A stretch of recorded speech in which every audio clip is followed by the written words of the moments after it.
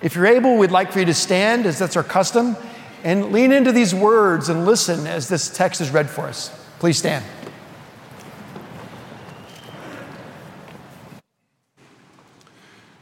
In our reading from Acts last week, the people were mocking the Jewish believers as being drunk.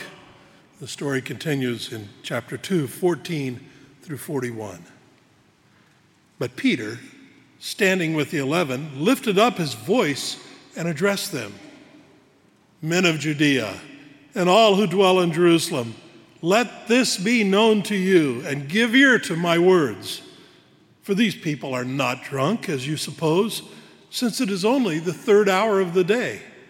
But this is what was uttered through the prophet Joel.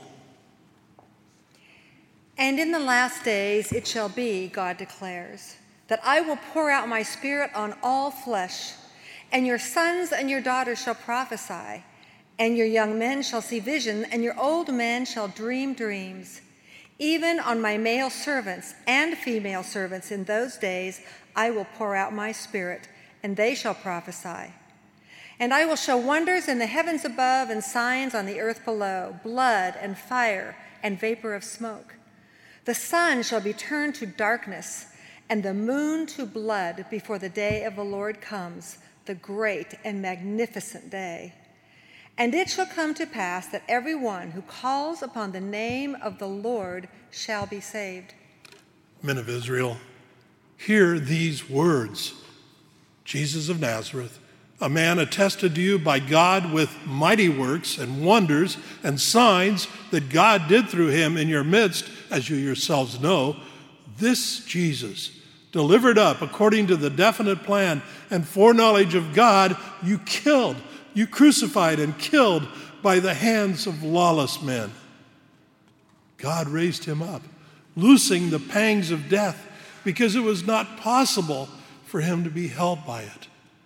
For David says concerning him, I saw the Lord always before me, for he is at my right hand that I may not be shaken.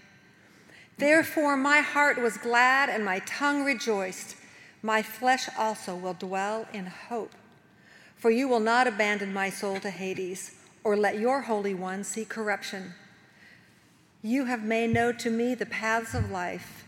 You will make me full of gladness with your presence. Brothers, I may say to you with confidence about the patriarch David that he both died and was buried, and his tomb witnesseth to this day. Being therefore a prophet, and knowing that God had sworn with an oath to him that he would set one of his descendants on his throne, he foresaw and spoke about the resurrection of the Christ, that he was not abandoned to Hades, nor did his flesh see corruption. This Jesus God raised up, and of that we are all witnesses. Being therefore exalted at the right hand of God, and having received from the Father the promise of the Holy Spirit, he has poured out this that you yourselves are seeing and hearing. For David did not ascend into the heavens, but he himself says, The Lord said to my Lord, sit at my right hand until I make your enemies your footstool. Let all the house of Israel therefore know for certain that God has made him both Lord and Christ, this Jesus whom you crucified. Now when they heard this, they were cut to the heart, and said to Peter and the rest of the apostles, Brothers, what shall we do? And Peter said to them, Repent and be baptized, every one of you, in the name of Jesus Christ, for the forgiveness of your sins, and you will receive the gift of the Holy Spirit. For the promise is for you and for your children and for all who are far off, everyone whom the Lord our God calls to himself. And with many other words he bore witness and continued to exhort them, saying, Save yourselves from this crooked generation. So those who received his word were baptized, and there were added that day about 3,000 souls. This is the word of the Lord. Thanks be to God.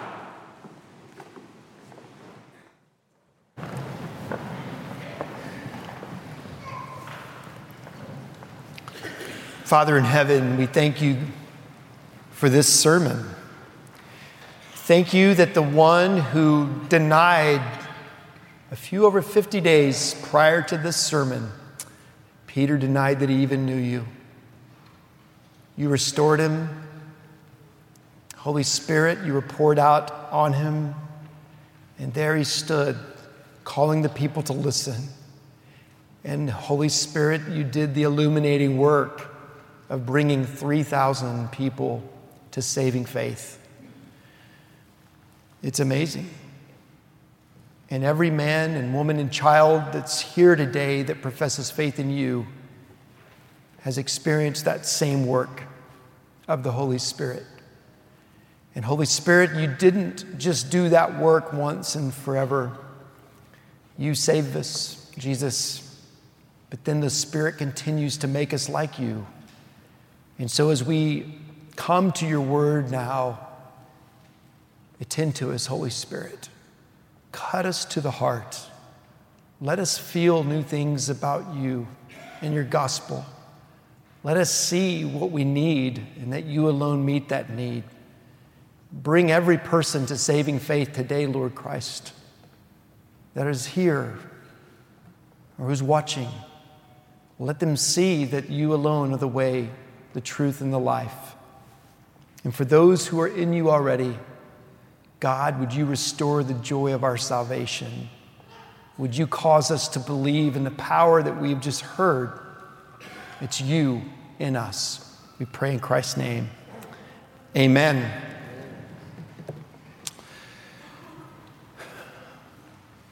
Peter preaches this sermon and teaches us so much about how to listen to a sermon.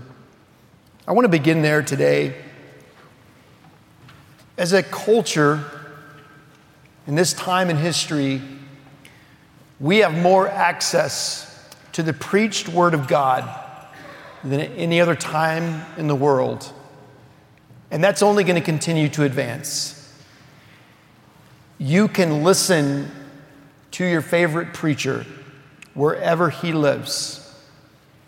You can listen to your favorite Bible study commentator or teacher wherever they live. These messages are recorded. Every sermon that's ever been preached in this church is on our database. If you're not into that, you can go to Charles Spurgeon and read every sermon he ever preached.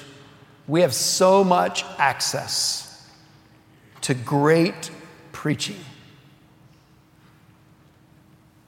Many people take advantage of it. They listen here, they'll listen to another sermon or two or three or four, maybe even five, maybe one a day as they work out or work or travel. But I want to ask you a question. With all that is available to us, does the church look that much different? In other words, is the amazing amount of information that we have available being preached to us, even in our own city, really making a difference? Is the church being transformed because of all that is available to us? It's a really important question. And the reason it's important is because it has to do with the way in which we, at this time and place, listen to the word of God being preached. Any man who steps into this pulpit to preach the word of God has been trained to do so. Whichever seminary they went to offered courses, instruction on how to preach. How many of you have taken a course on how to listen to a sermon? I wonder. Most of you probably not. Maybe you were raised in the church. But how you listen and how I listen is really important. So I want to begin with this question. When you come here Sunday after Sunday, do you come listening, expecting to be transformed in the hour or hour and 10 minutes that you spend here? Did you wake up this morning or go to bed last night thinking about what you might hear and asking the Lord, tomorrow? Holy Spirit, will you cut me to the heart? Will you lay me open again and show me the glory that is only yours? Will you fill me with such hope that I can't stop speaking about what I've seen and heard? Or did you just simply come, as you do so often, just out of love for the Lord, but not really expecting to be transformed?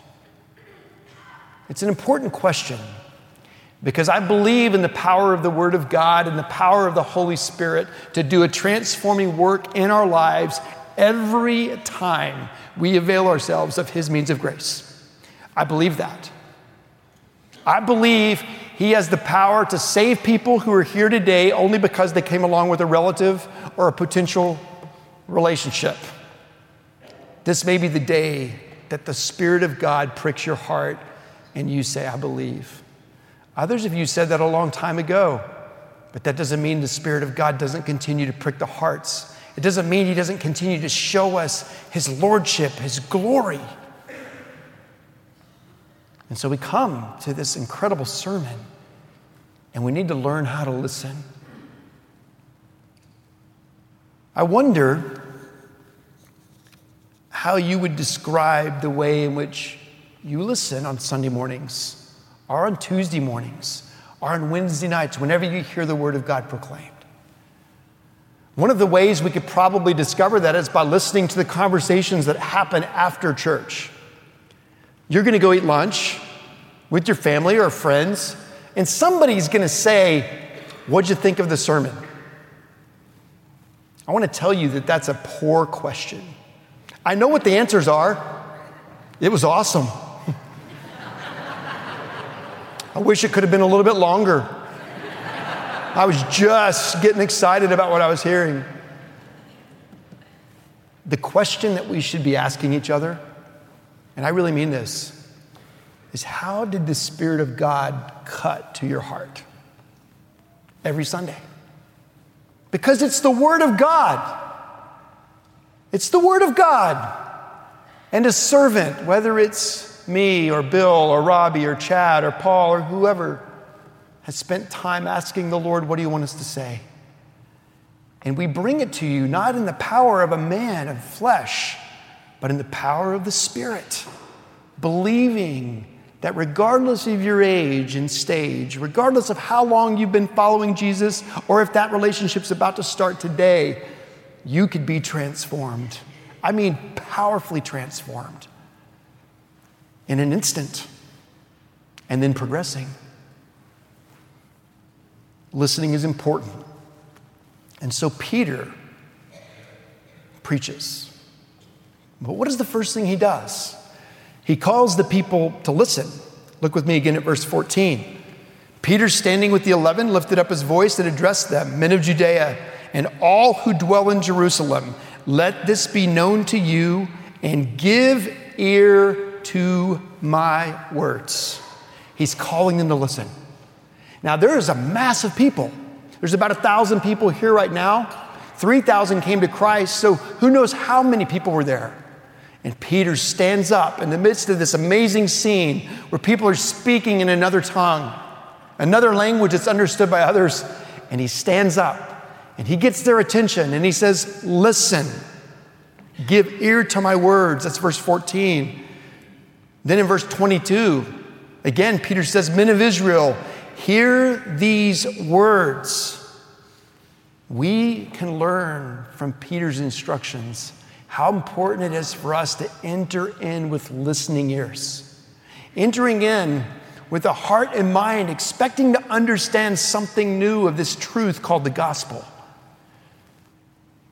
We're told in verse 36, let all the house of Israel therefore know for certain that God has made him both Lord and Christ. You know for certain because you have heard. And then in verse 37, it says, now when they heard. So as Peter stood up and called the people to listen, at least 3,000 truly did unto their own belief.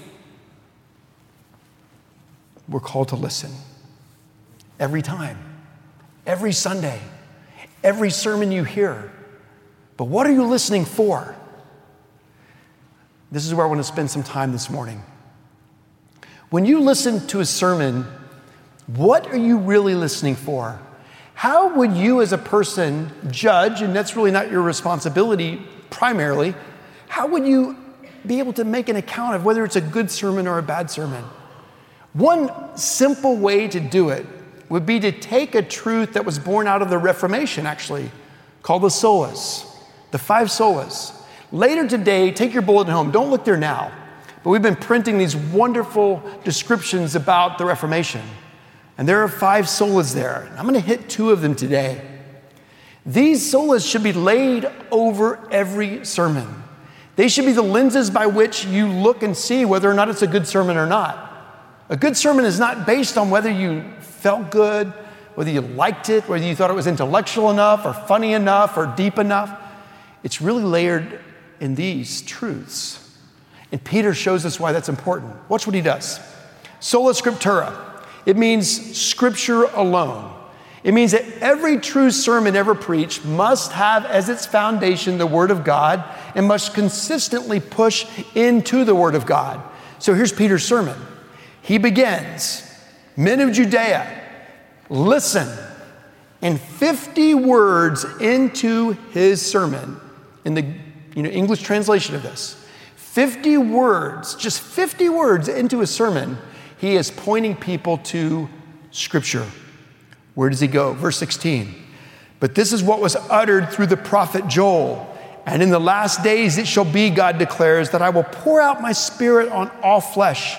And your sons and your daughters shall prophesy. And your young men shall see visions. And your old men shall dream dreams."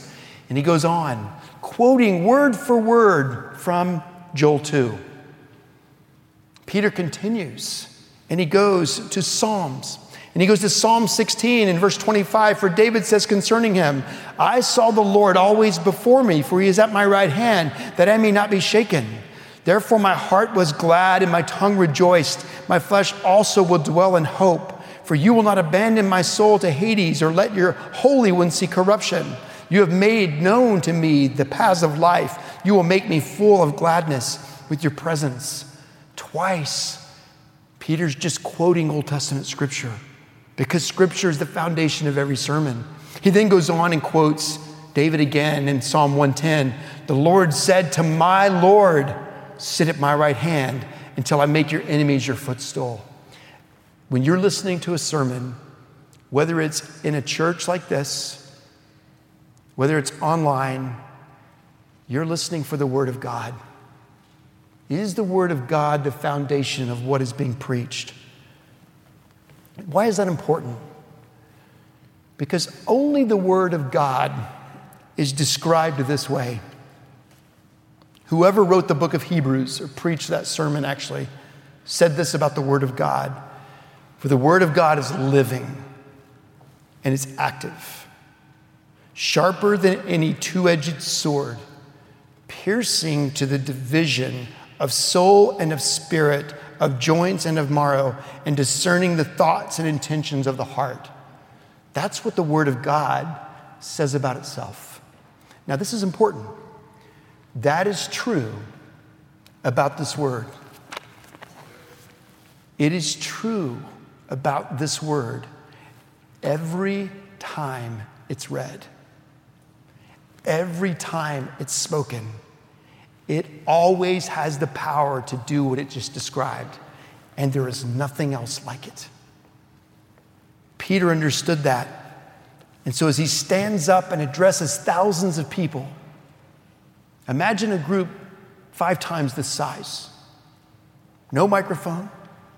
He has their attention. He speaks, they listen. He quickly goes 50 words in to the Word of God. The power of just quoting the Word of God is so great in Peter's sermon that there is just as many verses quoting Scripture as there are Peter's words expounding it. It's powerful. What else are you listening for? It's not just the Word, the foundation that you're listening for, but it's Jesus. Sola Christus. When we come to preach Christ, that's a sermon. If you hear somebody preaching and they don't mention Jesus, it's not a sermon. It's something else. I don't care if it's in a building like this. If you're listening to someone online and they have warm, fuzzy thoughts and you like them because they're entertaining or creative or whatever, thoughtful, intellectual, but it's not about Jesus, it's not a sermon. And if you're listening to someone and they actually mention Jesus, but you leave the sermon going, I've got to be like Jesus, I've got to work hard and earn my way to Jesus, that's not a sermon either. At least not from Christ. That sermon's from the pit of hell. Peter goes straight to the Word of God, and then he goes straight to the one who is the Word, and it's Jesus. Do you see how quickly he does it? Verse 22. He says, men of Israel, hear these words. Jesus of Nazareth, a man attested to you by God with mighty works and wonders and signs that God did through him in your midst, as you yourselves know, this Jesus. Pay attention to that phrase. Peter calls them to listen twice. Listen up. And then he says, Jesus of Nazareth, this Jesus, verse 23. This Jesus, verse 32. This Jesus, verse 36. That's a Christ-centered sermon. What Peter is doing is he is pointing people to the one person, the one true living God who can save them from their sins.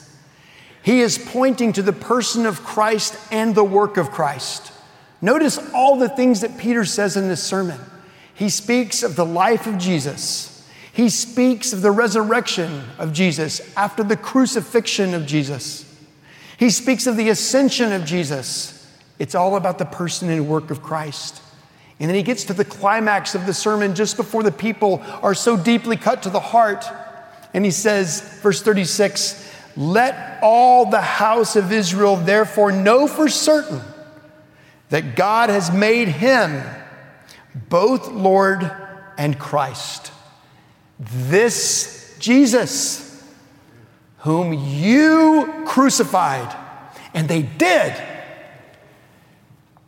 Those listening to the sermon 50 days past were the ones shouting, crucify him, crucify him. Watching this man beaten beyond recognition, watching him try to carry the crossbar and he collapses and it's carried for him. This Jesus whom you crucified. Peter is bold. He's bold in pointing them to the one who has come to give them life forever and to save them from their sins. Interestingly, in this sermon, the one thing that Peter doesn't mention about Jesus at all is Jesus' teachings. He doesn't say one thing about anything Jesus taught. I think that's interesting. He could have. It wouldn't have been wrong. But it's possible that those listening to this sermon would have heard Jesus' instructions again and then left saying, I need to do what Jesus did. I need to be a good man because he was a good man. I need to have the kind of behavior that Christ had. You know, that's actually all true, but you can't. The point is that Christ is the only one that could live the life that we were called to live. The point is that Jesus is the one who died the death that we all deserve to die. So never once is Jesus' teachings mentioned here. What is mentioned is his perfect life, his perfect death, his perfect resurrection, his ascension just 10 days before, and his promised return. This Jesus. And the reason this is important for us when we listen to sermons is because this is where the power exists. That we are listening for a message that is constantly pointing us to the only one who can save us. It is in Christ alone. Think of it this way. I spent a week in Colorado this last week with 15 pastors. Tim Tinsley was one of them. We spent 4 days in total silence and prayer. Afterwards, we shared. Tim told me what he was preaching today. I told him what I was preaching today. He said, I wonder if we'll say the same thing. I said, if you're going to say in Jesus. He said, I am. I said, me too. He said, Mark, isn't it amazing that we're the bride of Christ? He goes, have you ever thought about this? He said, I think I'm going to say this Sunday, that when we do a wedding, the bride comes down and she's beautiful and she's clothed in this gown. Imagine if after the music stops and we say a few things, everyone's seated. If somebody jumps up and runs up and throws a coat over her gown. Just a coat. Pretty or not, doesn't matter. They're adding something to the bride. My friends, anything that you think you need to add in order to be received by Christ is just like that. We are covered in Christ by his righteousness. We are perfectly secure in him. Anything that we would do that we think would merit his favor, God's favor, is adding. So a great sermon has to be centered on a body of believers who are listening for the word of God, listening for the word, Jesus, capital W, of God. And lastly, and give me a few minutes here, listening with the expectation of being transformed. Every time you hear the word of God preached. Why would I say that? Well, Peter tells us 3 times, essentially, he said, listen up. And then in verse 37, he tells us that they heard. And this group that had been listening, at least 3,000 of them stopped listening, and then they spoke. And the words that they spoke were the following. Verse 37, second part. Brothers, what shall we do? Now, this is really important. Every time you hear a sermon preached, it's truly centered on the Word of God and centered on Christ and centered on faith alone and grace alone and the glory of God alone. That's the soul is right there. Every time it should lead you to a place where you and I are saying, what shall we do? That's what you should talk about at lunch. What shall we do? How did the Holy Spirit cut you to the heart? What shall we do? And do you see what Peter says? Verse 37 again. Now when they had heard this, they were cut to the heart and said to Peter and the rest of the apostles, brothers, what shall we do? And Peter said to them, repent and be baptized, every one of you, in the name of Jesus Christ for the forgiveness of your sins, and you will receive the gift of the Holy Spirit. And 3,000 did. Imagine that church, our church, it's part of us, 120 to 3,000, all because at that moment, upon listening to the word of God preached, upon listening about the person and work of Jesus, upon listening, and I think this is most important, about the lordship of Christ, the one they crucified, what shall we do? That's what a broken heart says. That's what a heart that realizes it needs a Savior does. That's what a people do when they know they need rescued. What shall we do? And Peter says, repent and be baptized. Each of you, every one of you, for the forgiveness of your sins in the name of Jesus Christ. And you will receive the gift of the Holy Spirit. And then he goes on, this promise is for you and for your children and for all who are far off, everyone whom the Lord our God calls to himself. That's called effectual calling. And what that means is if you are a believer in Jesus, at some point in your life you were cut to the heart. You may have been 5. And the thought of wanting to go to heaven and learning about Jesus began to come over you. and you ask your mom or your dad or a sibling or an aunt, an uncle, a grandparent, a Sunday school teacher, and they told you about Jesus, and you trusted. Some of you, it was 15 or 50. Maybe today some of you are here going, I've been in church my whole life. I've never really heard this. That happens. Don't be embarrassed. Don't be ashamed. Simply ask what these people asked and hear what Peter said. Repent and be baptized. Now, some of you, because you listen to preaching here every week, are a little uncomfortable with the fact that Peter said, what should we do? Because it sounds like works to you. My friends, it's not. It's not a works-based theology. I'm not preaching works. I'm preaching faith in Christ by grace alone.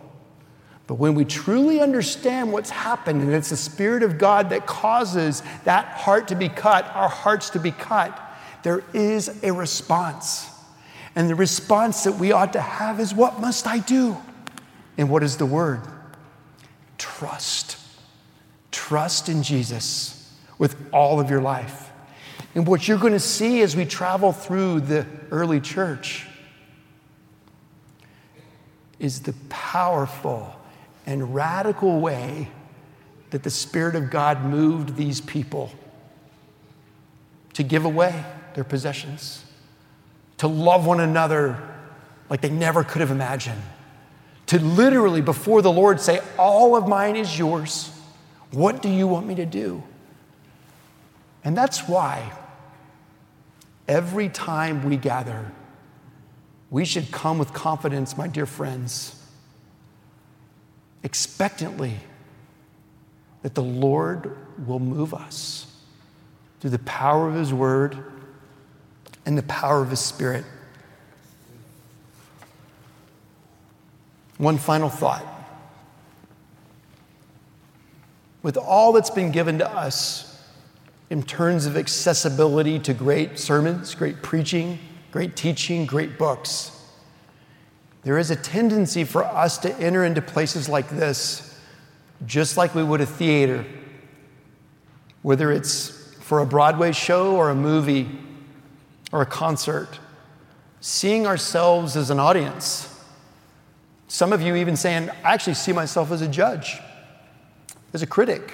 I'm going to write about whether I liked it or didn't like it. Let me tell you the truth. You are never to enter a sanctuary that way. You don't come as a member of an audience. You come, if you're in Christ, as a worshiper. And if you worship Christ, you'll know if the sermon stinks. There'll be an absence of the Word and an absence of Christ and an abundance of works. You won't hear that kind of preaching here. But you're never an audience. You are members of the body of Christ, the bride. And He wants us to avail ourselves of His means that He might cut deep to our heart, making us more and more and more like Jesus. So the thought of entering into an arena or a theater as an audience is not at all the picture of the church. It would be better for you to imagine this being a place where you're coming every week for surgery. And the surgery that the Lord and only the Lord can do is guaranteed to make you more and more like Jesus. But there's a difference between entering a place as a member of an audience and as a beloved son who once again wants to sense the power and presence of his Father, who says, I'm going to prick your heart today. I'm going to cut to the heart so that you can see my heart and how much I love you. You are my beloved. And when we really begin to grasp that, we will be like this group of 3,000. And at lunch, we'll ask good questions like, what must I do? Because this is the way the Lord has cut my heart. And because you've been listening to the truth, you will say to one another, let's trust Jesus. Let's truly live out completely in his power and strength who he's called us to be.